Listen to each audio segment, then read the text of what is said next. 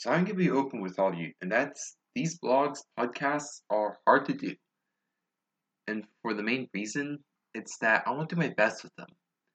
And that means there's a whole lot of pressure. I write it several times, there's times the words just don't come out right, and that means when I write it on the document, I go through many different rounds of edits, and the only reason why I'm currently afloat is I've got days where I do several of them at a time, and it is a lot of work. It's a lot of pressure. As much as I enjoy it, I recognize what's going on and just how important. And if you're wondering how long it took from this being written to this being available for you, it was first written on the 22nd of January, and you're going to be listening to it on February 2nd, which, cue a little drum roll, is 11 days from the first draft of this day's thought being written to you guys hearing it. And during the time, I wrote several other thoughts that are going to be coming through the rest of February, and that's going to give me 3 weeks worth of time.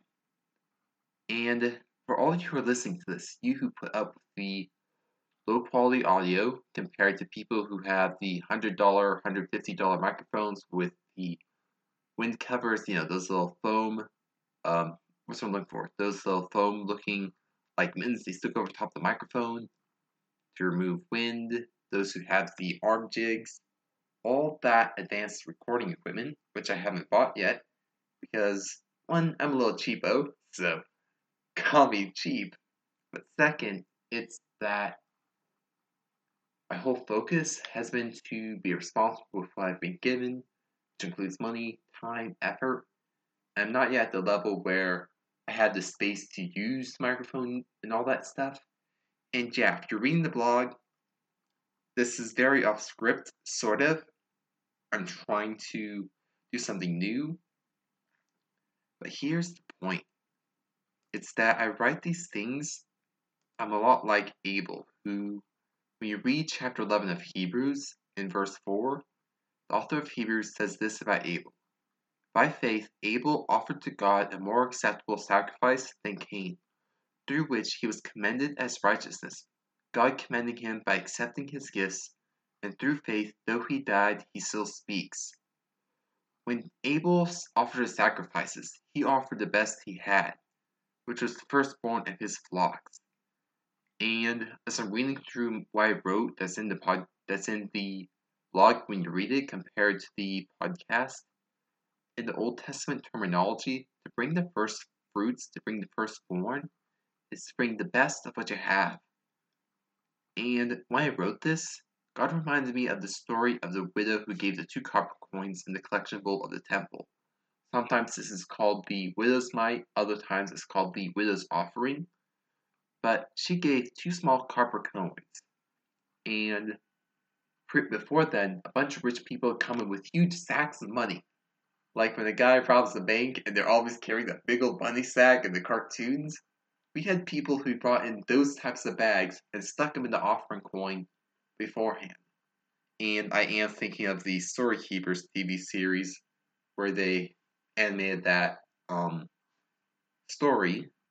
But the point is, all throughout that day, when Jesus and his disciples were in the temple, sitting nearby the collection bowl with the offerings, so many people came in to make a show, to make themselves seen by others as they gave huge amounts.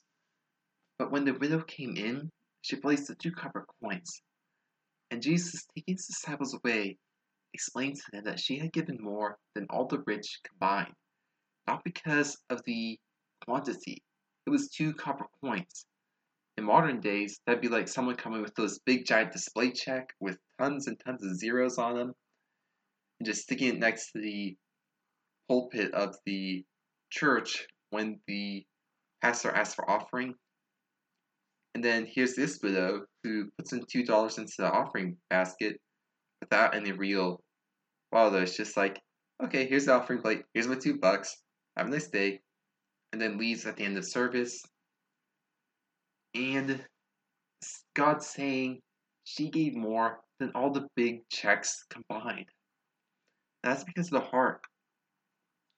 She gave all that she had, the money she needed for food, money she needed to take care of herself. She gave everything she had for God.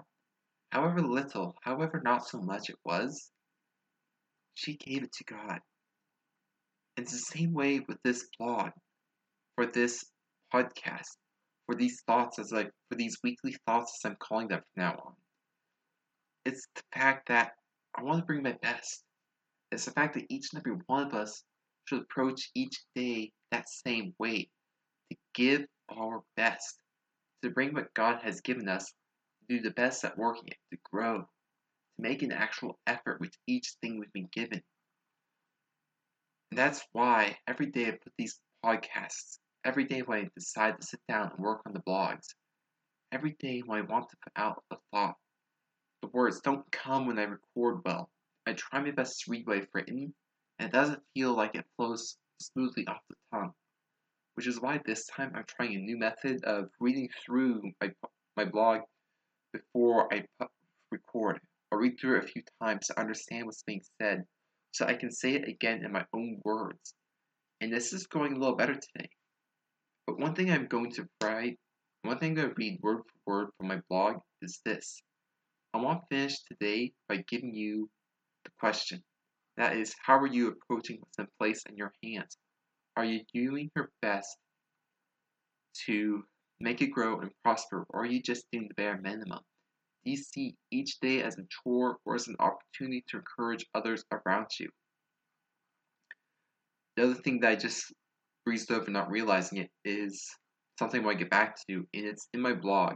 I had mentioned Christianity on the job, a sermon one of my old pastors did, reminding us that our witness is seen by those around us in the way we work, how we treat others, and it's through that people realize whether or not we take our faith seriously, whether we truly approach Jesus with holy fear, knowing that he has the right as King of Kings and Lord of Lords to pronounce a judgment over us, to judge our works.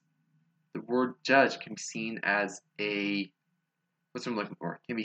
negative thing, but it also means to say how good or bad something is. It's not always guilty or innocent, but rather saying what type of quality is the work that you've done. I can't remember the exact scripture reference, but I know that when Jesus spoke with his disciples, he explained that there will be a time where all our works are tested in the fire, and that which is made of high quality will survive the fire and enter into the kingdom with rewards for the good work they've done. But for those who don't, it will burn up, and they'll enter as one who has merely escaped the flames. And it's one of those things. Each day is a job to serve God with what we have. Through our deeds, words, motives, people know if our faith is true, if we are serious in what we believe. And that's something so many people do not realize. They think each day is a chore. They don't realize it's a time to show how much we care about doing the work God has given us. And that is something that I cannot stress enough. And you just have to realize that each day is a day for us to do true and proper worship, the good things God has prepared in advance for us to do. And in Romans chapter 12, this is completely unscripted. Romans chapter 12, verse 2, he talks about this. Are we to be transformed by Christ? In Romans chapter 12, verse 1 and verse 2, he talks about our being transformed, but also our need to submit ourselves to God so that we can do those good works. There's just so much more. I just want you to think, self-reflect on those things, these questions. How are you approaching what's been placed into your hands? Are you doing your best to make it grow and prosper? Are you just doing the bare minimum with it? Do you see each day as a chore or an opportunity to encourage others around you? Here's my prayer. Whatever you've received from God, ask for Him to open your eyes to it. That whenever there is a ministry that He has put you to do, that you will recognize it. Whether it be being a good worker at your job, seeking to help others to do their best, helping them to understand and get a better mindset about the work they do, which is a ministry itself, to create diligent workers in the things of the flesh, and to understand that that translates into our attitude for things of the Spirit. Consistency is necessary throughout our core for how we approach things. That's why I pray that you'll understand the whole fact that each thing we've been given, we're to do to the best of our abilities in submission to God. Until next time, courage and Godspeed.